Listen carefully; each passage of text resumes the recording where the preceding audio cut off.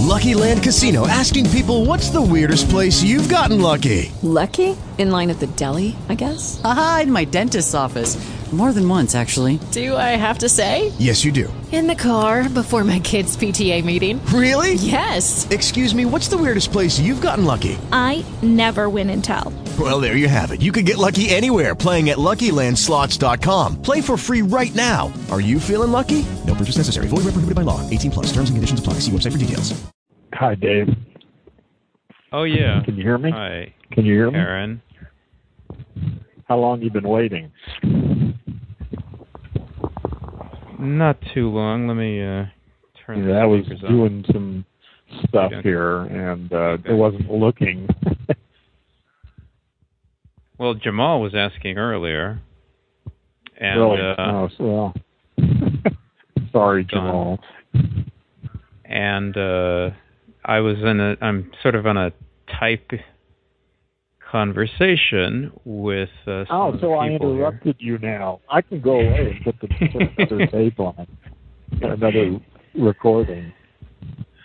Well, no, the conversation's about why Alan Watts might have been highly developed in a certain particular line of spiritual advancement, but he certainly had some personal issues that he hadn't fully processed and developed. So, but that's sort of seems to be anybody who that doesn't apply to. Right. That's exactly right. Because all these lines of development operate independently, and emotional and ethical and sexual and physical. All of these lines don't necessarily correlate. You can develop very highly in one line, but not very highly in others. But who is this you that you keep referring to that's going to do this? Well, okay, if you want to get into that, because that's that's the whole issue, isn't it? Well, isn't that the issue? Is who the hell do you think you are? That's one of your perennial hobby horses. So, I would say, but let me ask you. I mean, what is the central concept of enlightenment? Who are you?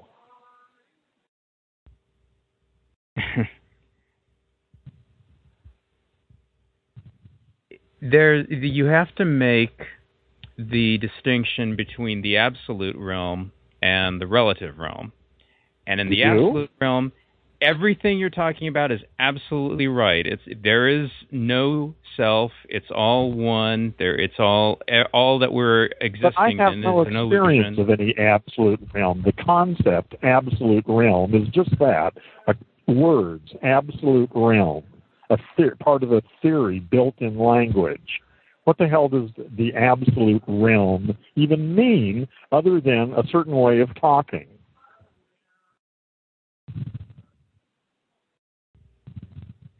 And then in the relative realm, we do have these bodies and which have needs of food, shelter, and clothing, and all the physical needs that we have. And there's sort of a balance between the two, not to go too far into only I'm not sure believing. There are two, though. That's what I'm saying. This concept of these realms is a distinction that exists, as far as I can see, only in the domain of language. There aren't two domains. There are two different ways of talking. But they're not two realities in that sense. They're just different ways of talking. I think. Maybe I'm wrong. So you would recommend that people just open their experience more to what exactly? Well, I would say people should learn how to talk in a less stupid way. That's what I would say. I don't. Yeah, go ahead. And that would get people to understand that they are not their consciousness, their awareness, their language machine. Well, something like that. I get I'm not really happy with any of the ways anybody else or I have found to talk about these things yet. I mean, I'm still struggling with this. I think most of the language around most of this stuff is bullshit. But fundamentally, the idea is to not be identified with the consciousness, the awareness. Well, I would say that's what I'm interested in. My work involves breaking identification with the voice. That seems like a good idea to me. But that's just my little hobby horse. But I like it. But the goal, if there can be said to be a goal, is to break that identification. Well, goal. Yeah, I don't know about the goal, but... And what that does is then make a person... Ultimately, I would have to say that there's really no point in the whole thing. I mean, actually, you could live the most unenlightened, painful, stupid, unconscious, and malicious life, and in some sense, that's as valid as Mother Teresa. It's all experience for Bob, and Bob apparently is having a good time pretending that he's all these unhappy, miserable, dangerous, malicious assholes. And who the hell am I to tell Bob that he can't play that game? Sure. Well, I've heard a lot of people say that. Bo Lozoff says, the rapist and the murderer is every bit as saved as Mother Teresa is. That's absolutely true. It's all Bob. It's Bob playing his little game, getting his rocks off, pretending to be a limited being. Mm-hmm. Mm. And after the show, they all go outside and have a cigarette together.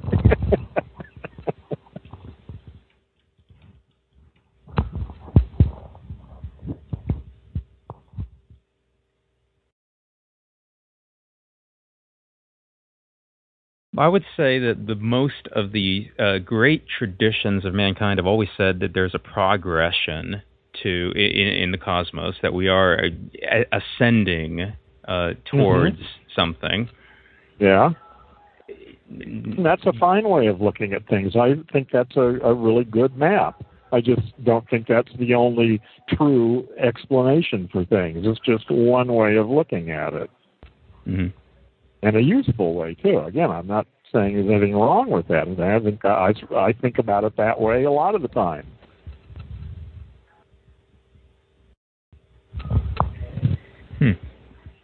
Well, see, my whole thing is to see what can actually help people.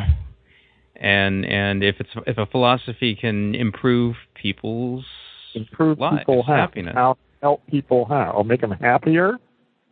Well, sure. Heroin's pretty good at that. That's a false happiness.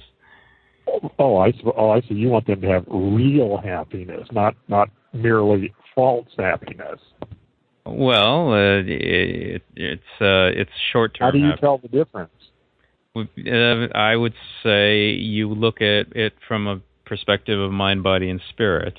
And what heroin would do is eventually damage your body. And so that's not true. That's simply not true. That's our culture that has trained people how to misuse drugs. I know people that use heroin. Well, I don't know them now. I haven't met them. I haven't seen them for many years. But people who use heroin intelligently, and it certainly didn't destroy them. Put me down as a skeptic on that one. Well, all I can do is I know a married couple who took heroin once a year on their anniversary. They'd been doing it for like 20 years. This was about 20 years ago, so who knows? Uh-huh. They do, like lots of things, that amphetamines, if taken over, a long period of time regularly, will in fact kill you. Right. But that doesn't mean the judicious application of drugs on occasion can't be very beneficial.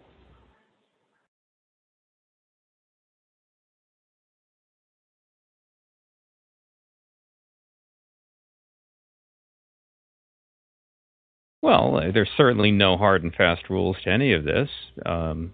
You'd have to apply intelligence to understand what's correct. There you go. Yeah.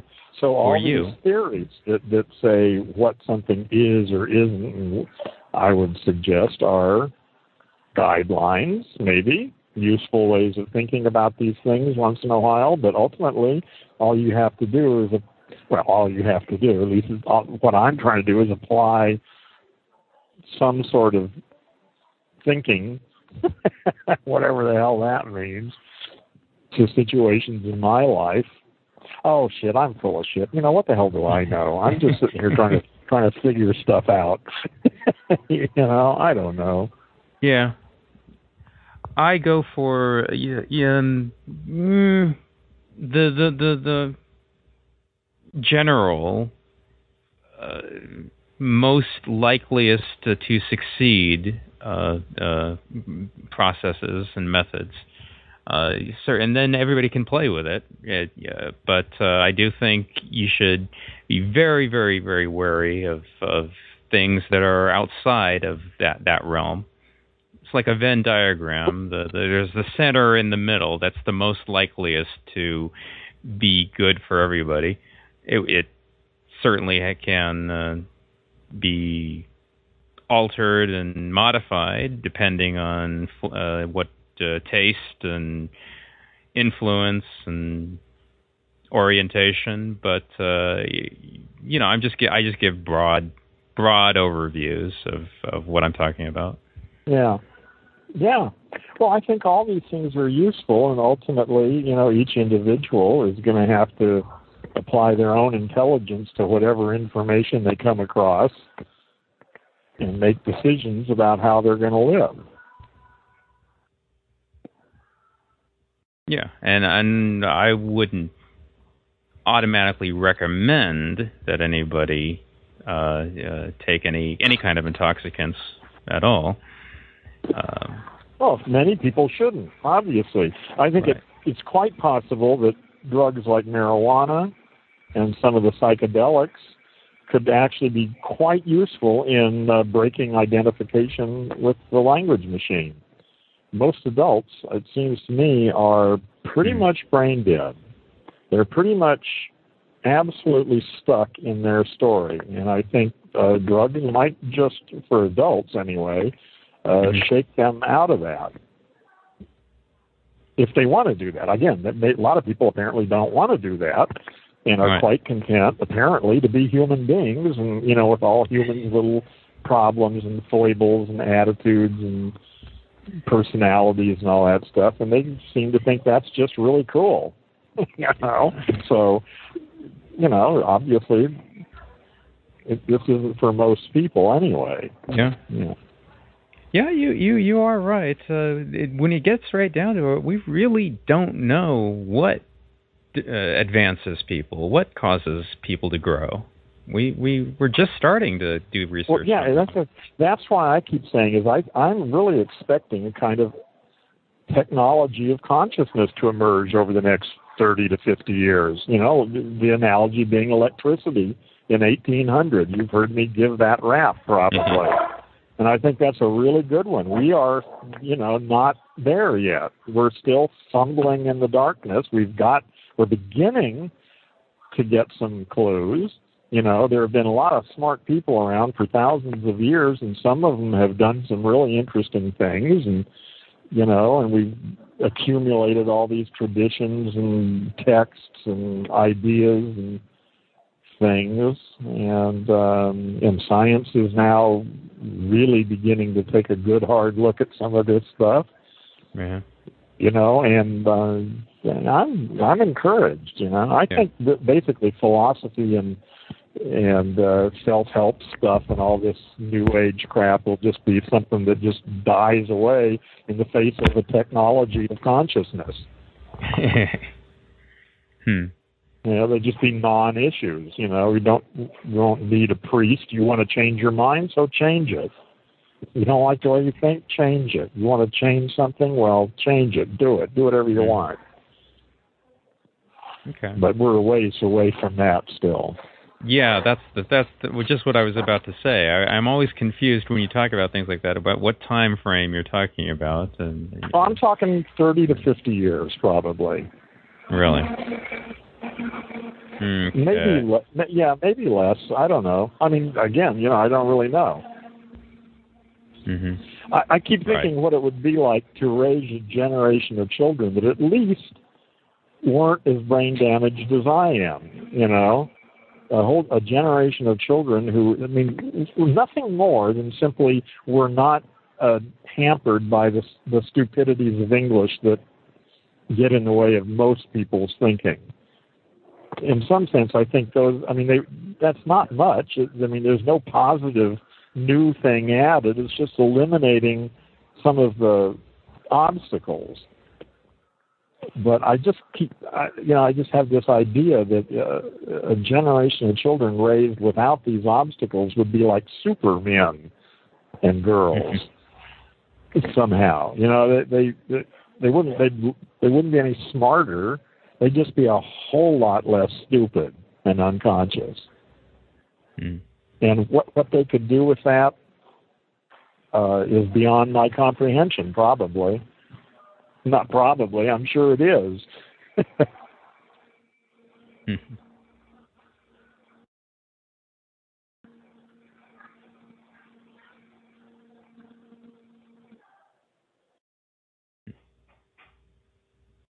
I've had the experience at least once, and maybe more, where reality literally just outstripped my wildest imagination in a matter of a couple of years.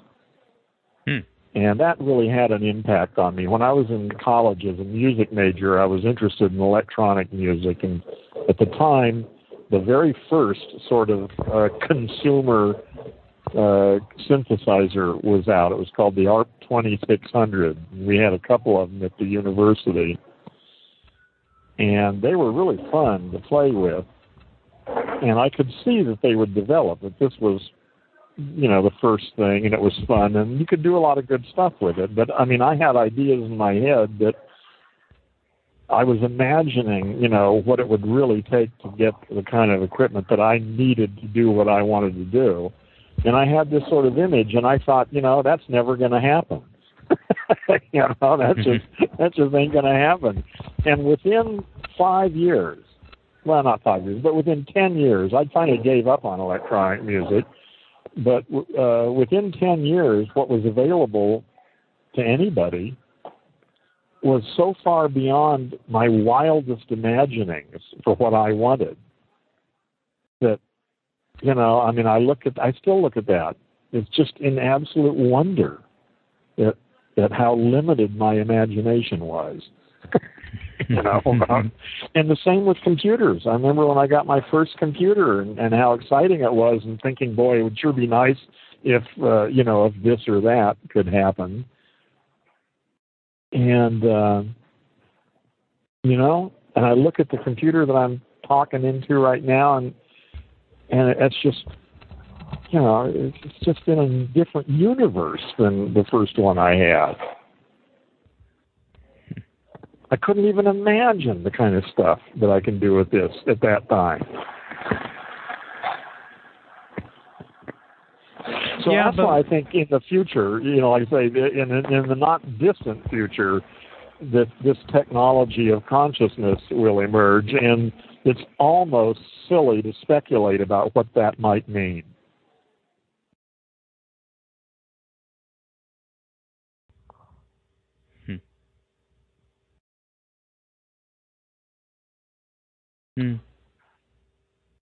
Well, a lot of that depends on how well we understand the nature of consciousness and how the brain operates. Yeah. Well, and it's beginning to, there are some things that are beginning to show up. We're beginning to understand the brain anyway, at least that much of it.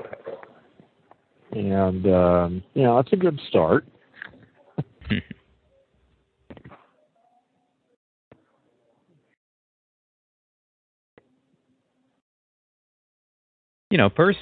Speaking personally, I'm not particularly that interested in uploading my consciousness and dropping the body. Honestly. Yeah. Yeah, well, a lot of people aren't. it's not crucial to me. I think it would be fun. Mm. And I think ultimately, in the long run, I think that is probably the future. That is the way it's going to go. But, well, I don't know. It's just this whole idea of self again. I mean, is the self really bound to a body? I mean, everything in the Eastern tradition says no.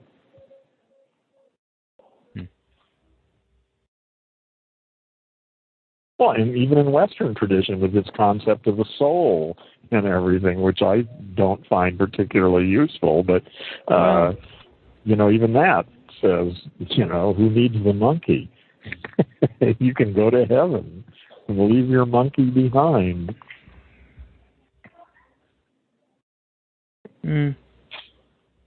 I just wonder how therapeutically useful it is to continually keep reminding people that there's no self. It doesn't seem to actually be useful if you were dealing with somebody who had a very serious psychological issue that they were seeing a therapist. You wouldn't talk. No, you have to talk to the individual at a level they can understand.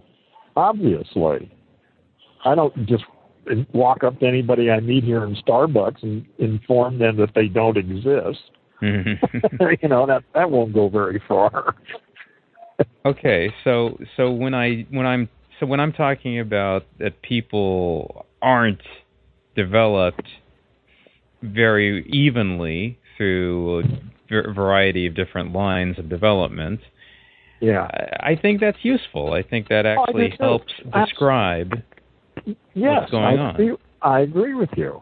I have no quarrel. I use that line myself. It's just that when I'm talking to you, my objective is to negate any theory that anybody seems to believe, even if it's one I use. Well, we don't fall to the fallacy of logicism. The fallacy of logicism is, even though we come up with this great logical theory, it still does not necessarily mean the reality conforms to that. Well, reality, like I say, I really don't see any value in the concept of reality other than meaning merely what I experience moment by moment. The idea of some objective reality out there that has an independent existence of anybody's perception or understanding of it strikes me as just useless. It's like the ether or something. It's just, who cares? There may or may not be such a reality. I don't know. I mean, obviously, but I just can't see that it makes one bit of difference whether there is or not. I'm still left with my experience, period. I sit here, I'm sitting in Starbucks on a wooden chair, I can feel it, I can hear the music, I can hear your voice, I can see what's going on and smell it and all that. That's what I experience. The rest is the story. Okay, then we have to establish some first principles or some ground assumptions or some phrase like that I'm looking for as to what exactly we're trying to accomplish. For me, it's about. What you're trying to accomplish. For me, it's about helping people. Actually, helping people have a healthier, more stable, more good life. All right. Yeah. Oh, see, that's never been my objective. My objective was to, in the beginning, was to wake up, was to figure out who the hell I was and what was going on here. The hell with the rest of them.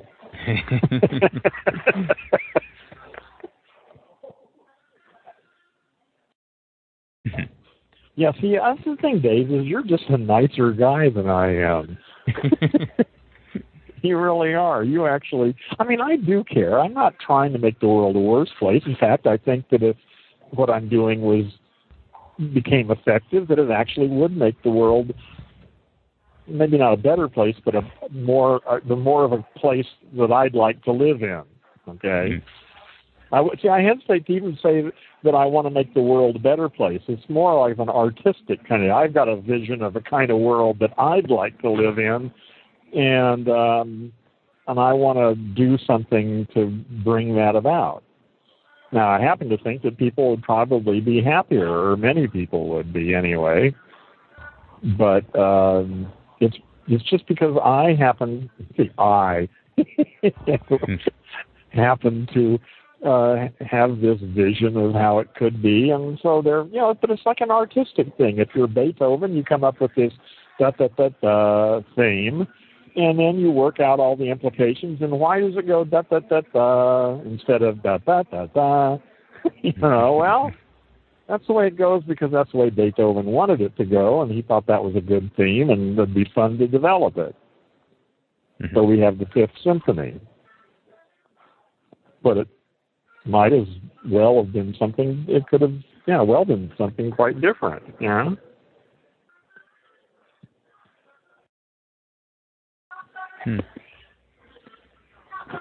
So I've got my vision. It's changing and developing and being articulated more clearly. I'm working on that. Yeah. And it changes. It's changed a lot over the years. It may change again. I assume it will. Well, it is changing now. Every time I talk to you, my ideas change. Really? Yeah.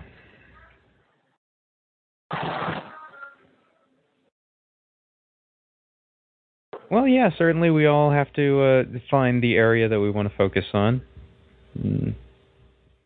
No, we don't all have. See, that's the thing is that, but again, right now, most people on the planet, I don't think even ever give any of these ideas we're talking about one moment's of thought in their whole life.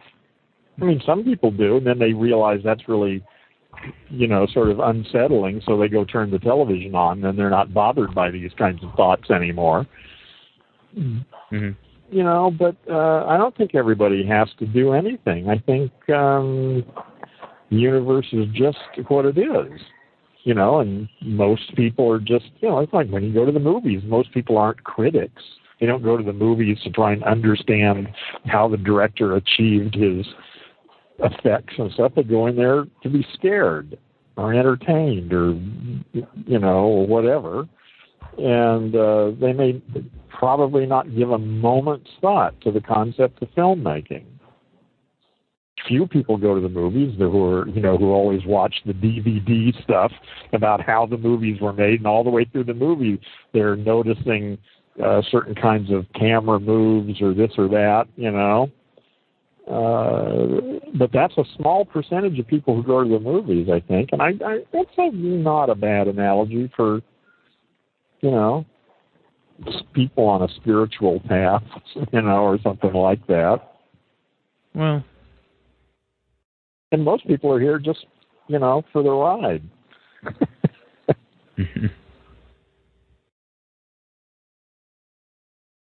Right, but when you look at most people, you see there's a lot of real, authentic misery and suffering. Oh, yeah. Yeah, Bob apparently loves suffering. Yeah, you're right. The suffering is very real. No question about it. But you can really get the shit scared out of you in a movie, too. People have died in movies. Had the shit scared out of them, had a heart attack, and died. So it's kind of like the Bodhisattva's vow, which is to do what you can to alleviate suffering in those around you, in the physical realm. Yeah, that sounds like a good idea. Except what I've discovered is apparently people are quite attached to their suffering. It's easy to stop suffering, but not very many people do it. They create their own suffering. I mean, mostly. I mean, at least in California. In Iraq, it's quite different. That's a whole different kind of suffering that the people of Iraq or various places suffer. That's a systemic thing, though, and they're all interrelated. I'm not much concerned with the suffering of people in California. The psychological misery that they create for themselves because their wife left them or their kids died or some terrible tragedy that befalls them. But when you see a culture destroyed by a war and realize that a lot of those people, were just, trying to get some water, that's tragic. Well, even that's not tragic, I guess. I don't know if it is or not. It's all Bob, so,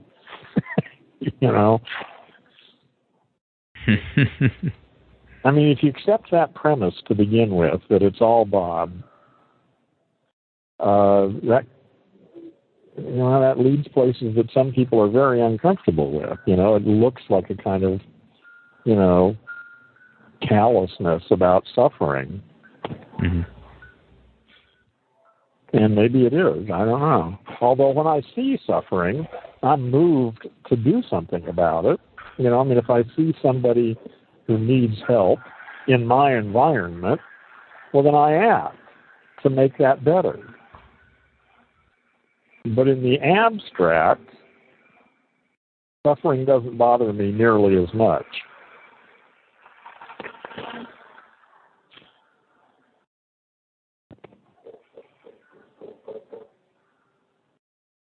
Right. Part of the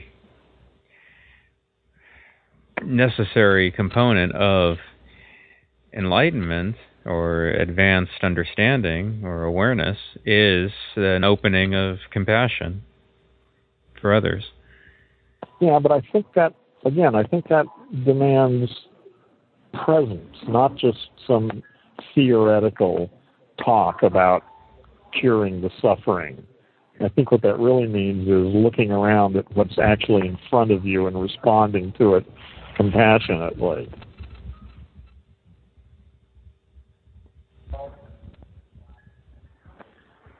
Because ultimately the suffering is systemic in a large part of ways. I mean, again, the language that we program our children with leads inevitably to suffering.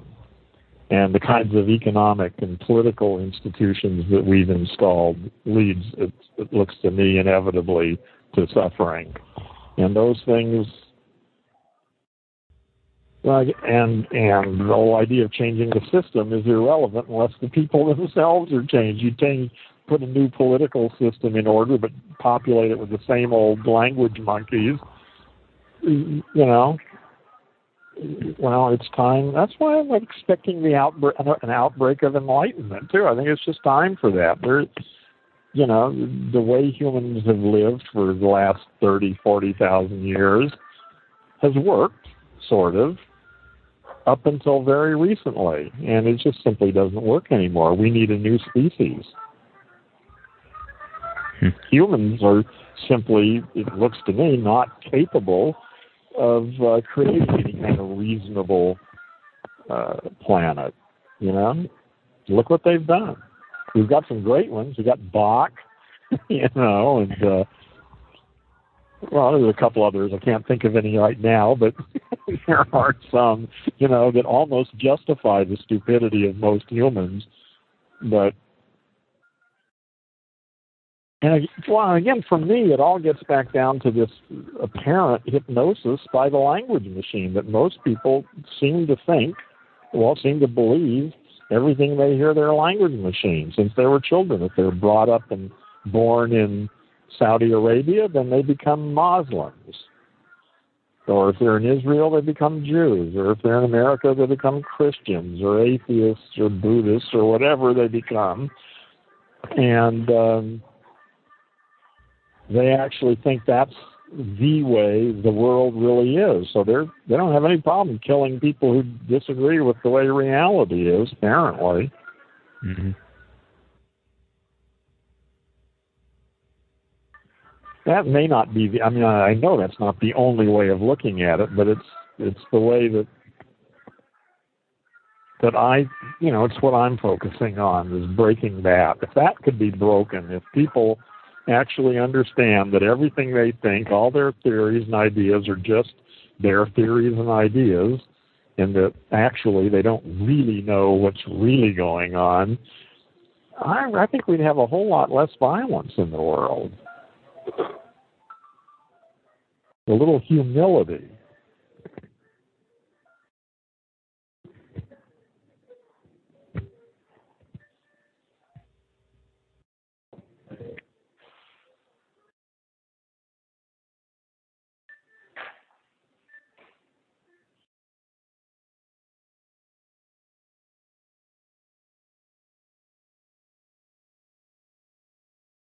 Well, we'd have to have a complete overhaul of the educational system in order to have that.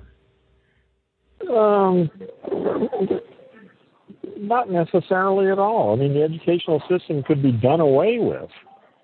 Well, I guess that's a complete overhaul. I mean, when you talk about, again, I keep coming back to the analogy of metamorphosis, when the caterpillar turns into a butterfly.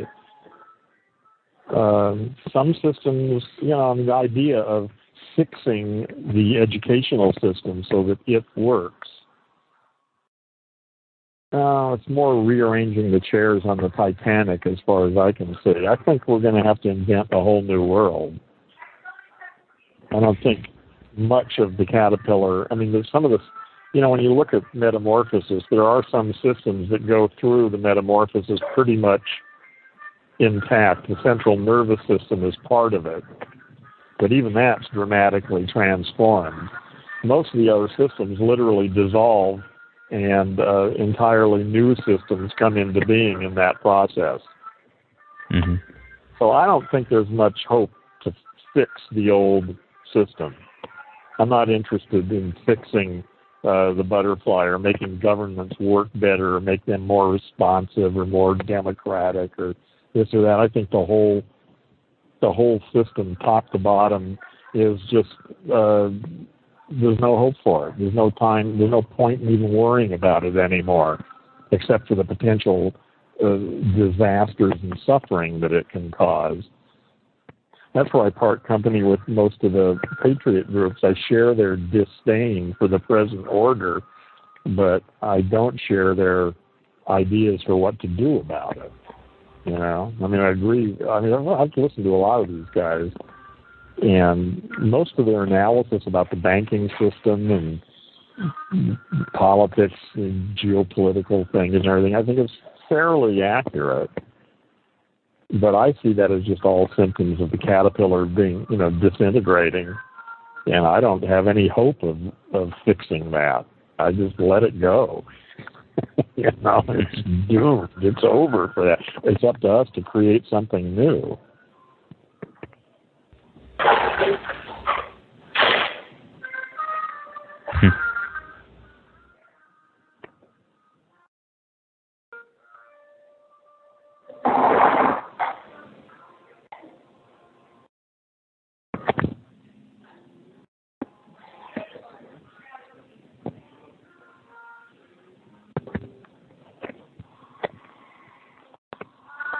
Yeah, but when you talk like that, it's just it doesn't seem like there's anything to be done about it. It'll either happen on its own or it won't.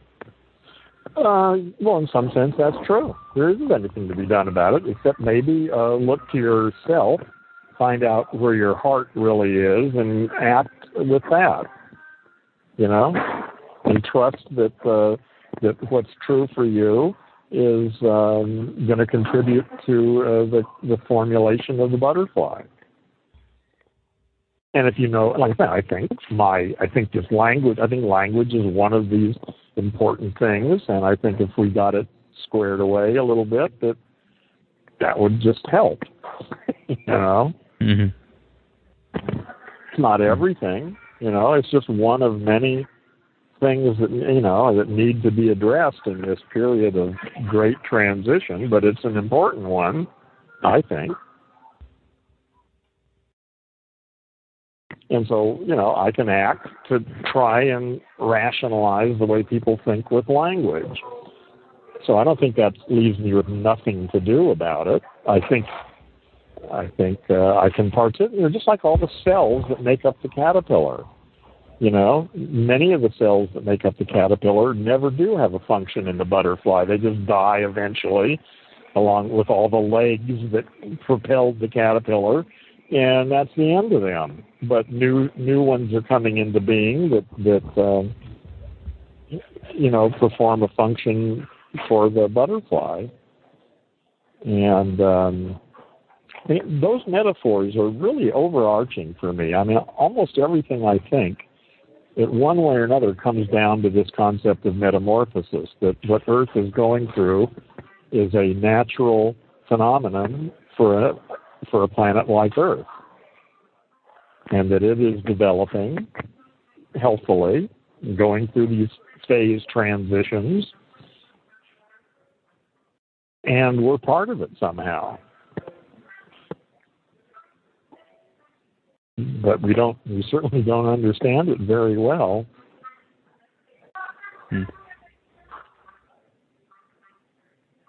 But then probably the cells that make up my brain don't understand me very well, that I'm sitting in Starbucks having a conversation with Dave, All my little cells.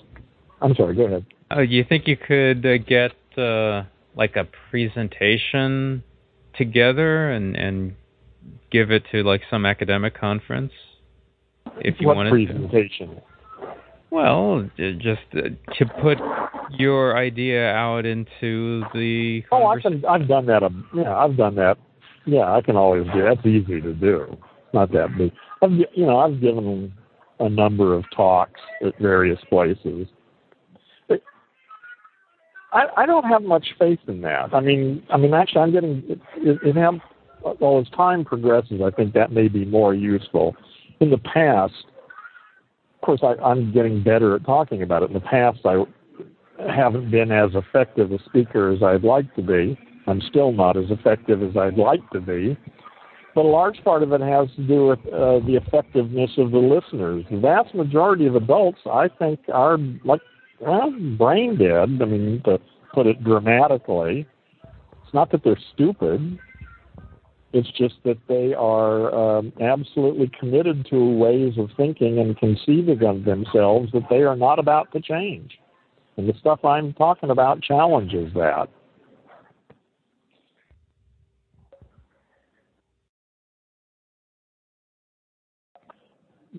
I've given a few talks in the last couple of years, and inevitably there are... Well, actually, nothing has come out of it. There are a few people come up after the talk. Well, actually, a lot of people think it's entertaining. The other thing is, I'm not a bad public speaker. I can get up on a stage for an hour and entertain people. That's not hard to do. But even if they're entertained and their thought is provoked, at the end of the night, they get in their cars and drive home and turn on the TV.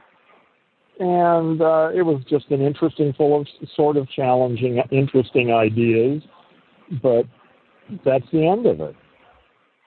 And I'm just really not all that interested in playing that game anymore. Well, the only other thing would be to... Unless they want to pay me a bunch of money to do it, then I might do it. Yeah. But otherwise, I just don't think it's very effective. Well, the only other thing would be to get the article published in an academic journal. Oh, yeah, and that's the thing. Well, again, I don't have anything against doing those things. I just don't think it's really going to make the kind of difference that I want to see made. Again, that's why I left academia to begin with. I started looking around for a graduate school in linguistics, and I couldn't find one that I could afford anyway. Again, I just had it with academia. When I left there, academics are really good at finding ways to justify not doing anything. They're real good at talk. When it gets down to actually doing something, the vast majority of academics are very good at finding justification for not doing anything because it won't work or because of this or because of that or whatever. It just won't work. That used to just drive me crazy. Mm-hmm.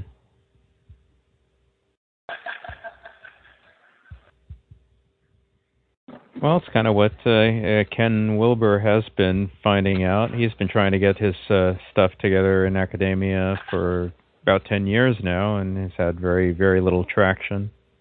No, because, but again, out of the millions of people probably that know about his work, imagine there are millions of people who are aware of him. Who knows? 10 or 20 might actually have woken up. He may or may not even know any of them.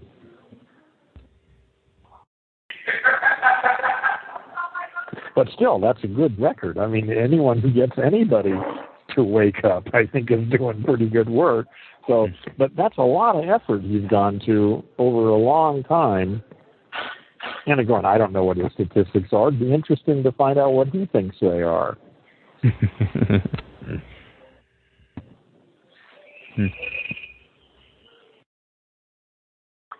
Yeah, these are big issues. Yeah, well, it's hard. It's hard if you don't have anything you can tell people to do. I mean, like every what people? When you said tell people to do, what people? Tell what people to do? Because you can go stop somebody in the street and tell them what to do. Well, it's somebody you're talking to who's interested in this. Well, again, you can tell people all sorts of stuff, but how many of them actually do it?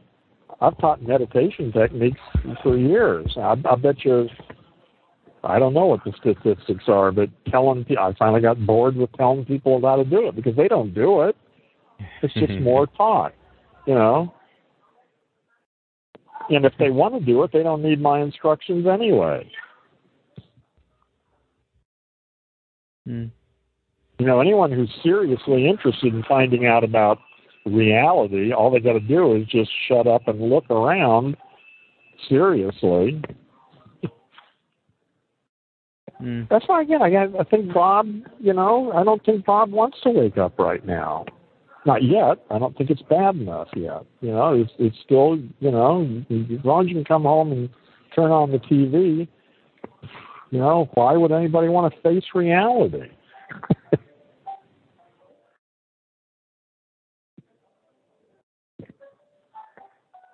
But I am optimistic that, you know, as things proceed to deteriorate and life gets more unpredictable and dangerous, that a growing number of people will begin to be open to these kinds of things, and maybe very quickly, too.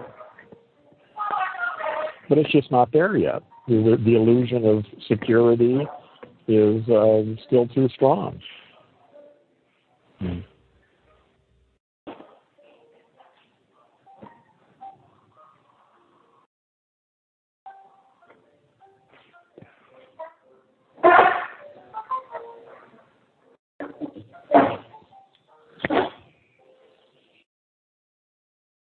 Well, I guess it's kind of like the Kali Yuga proceeding into the next one. I'm not real familiar with those concepts. I mean, I'm vaguely familiar with them, but I don't know them. You're talking about the cycles of and final destruction at the end of the epoch, and then the rebirth of a new world and all that kind of stuff. Yeah. I mean, it's the same idea, basically. Yeah. The same idea. Hindu Yuga cycles. Yeah.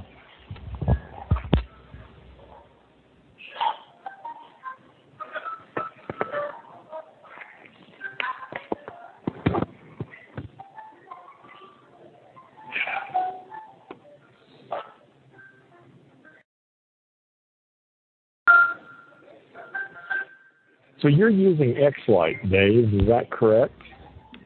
Yes, and somebody asked about the... Yeah, I know, I was just looking. Yeah, that's why your sound, you said your sound is good. Iconoclast, how does my sound compare to Dave's, if you're still here? I'm curious. I bought a handheld microphone from Fry's. The microphone, I think, is a big part of it. So when you say a handheld mic, you mean you're actually holding a mic in your hand? Yeah, a traditional like a rock star singer microphone. Yeah, okay. How much you pay for it? Oh, you can get some for like $10. I think this particular one, probably $25.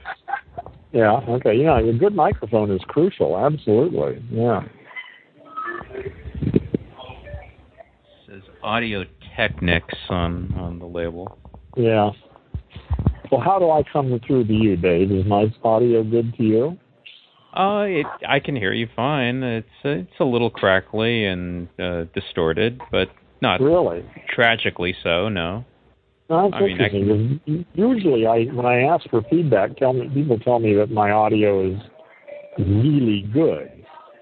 So maybe I don't know why that is now. Why it's not that good. Interesting. Well, I can understand every word you're saying, but it's not crystalline clear. No, by any means, no. Okay, because yours is pretty good. Your sound is coming, and it usually does. Maybe it's my headset. Maybe I need to get a new one. Maybe they get old. I don't know. Oh, somebody did give me like a clip-on mic, just where you clip it on, and I've experimented with it, but the fidelity is pretty bad with it. Yeah.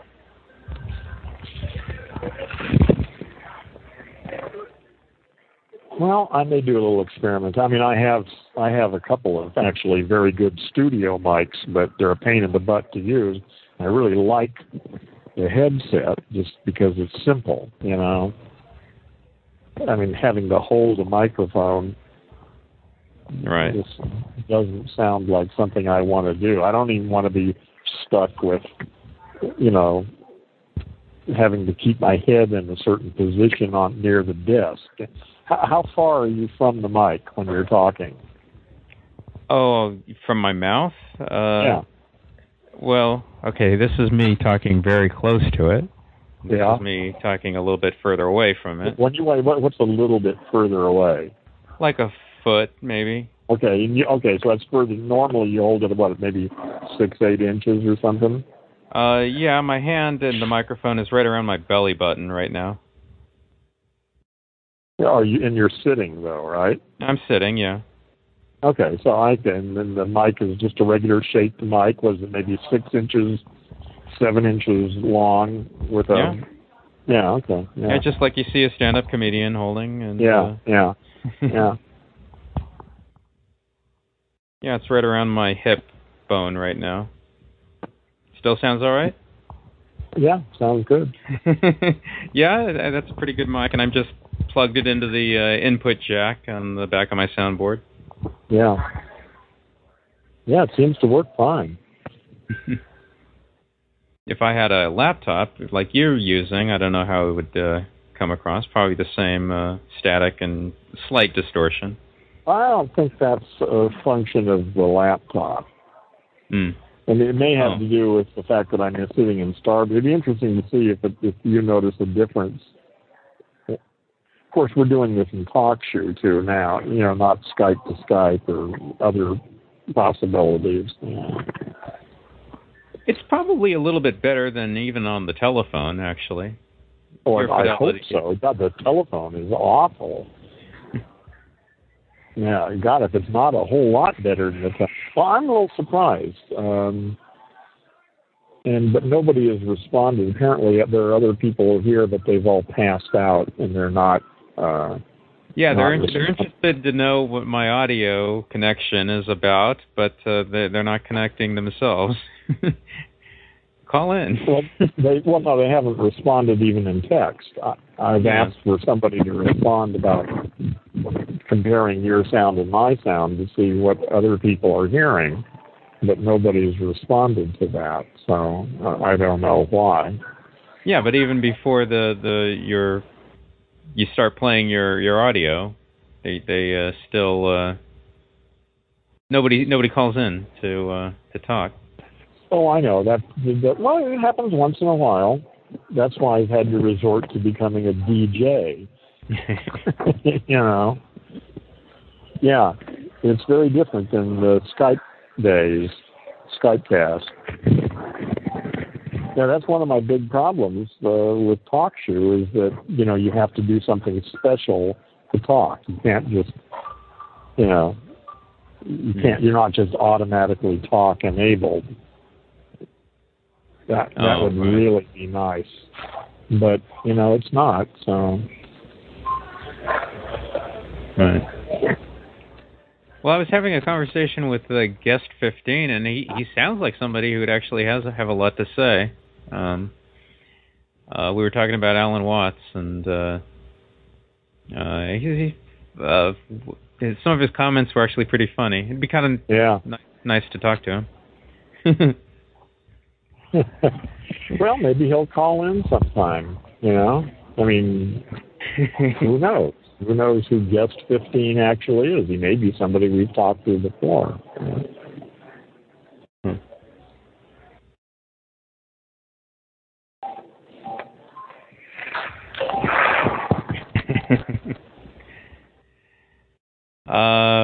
Well, you gotta use your judgment and make a judgment call on that. Oh, Iconoclast Jason just wrote in. Oh yeah, okay, yeah. Talk to Jason. Yeah. He just said that they both. And Iconoclast has written the word muffled, but that's a little vague as to what exactly that's referring to. Both of us, just me, you, what? I don't know.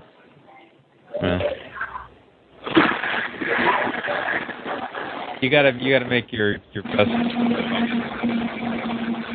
So, Jason, you see no difference between Dave's sound and mine? If that's the case, then it may have to do with the hearing that's going on. You know, I mean, if whoever's listening may be hearing, okay, not really a difference, he says. Okay. So if somebody is particularly impressed by your sound, it may be something on their end, maybe. Who knows? I don't know. Yeah. Well, I think everybody can make out both of us, so that's what's good. That helps, yeah. Yeah.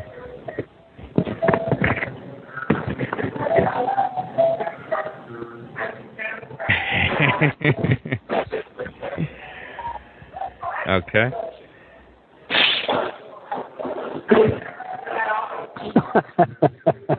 I see it, yeah.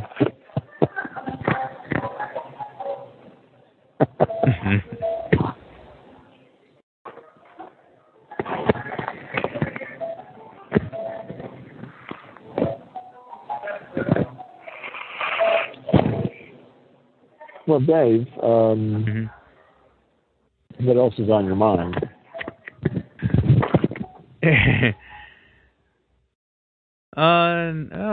Nothing really. I didn't have anything. I just wanted to start audially contributing while I was talking with Guest 15. Yeah. Well, I appreciate it. It's always good, to have an actual conversation with somebody instead of being a disc jockey, And that is why I come here, and so. But it was fun playing Alan Watts. I may do that some more. I don't know.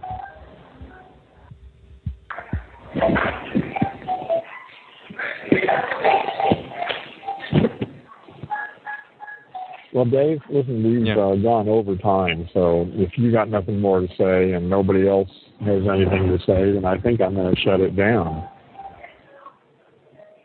Okay. So, thanks a lot, Dave. Appreciate it. Sure. And we'll talk again soon. Good night, everybody. Hey guys, it is Ryan. I'm not sure if you know this about me, but I'm a bit of a fun fanatic when I can. I like to work, but I like fun too. It's a thing. And now the truth is out there. I can tell you about my favorite place to have fun. Chumba Casino. They have hundreds of social casino style games to choose from with new games released each week. You can play for free anytime, anywhere. And each day brings a new chance to collect daily bonuses. So join me in the fun. Sign up now at ChumbaCasino.com. No purchase necessary. VGW Group. Void where prohibited by law. See terms and conditions. 18+.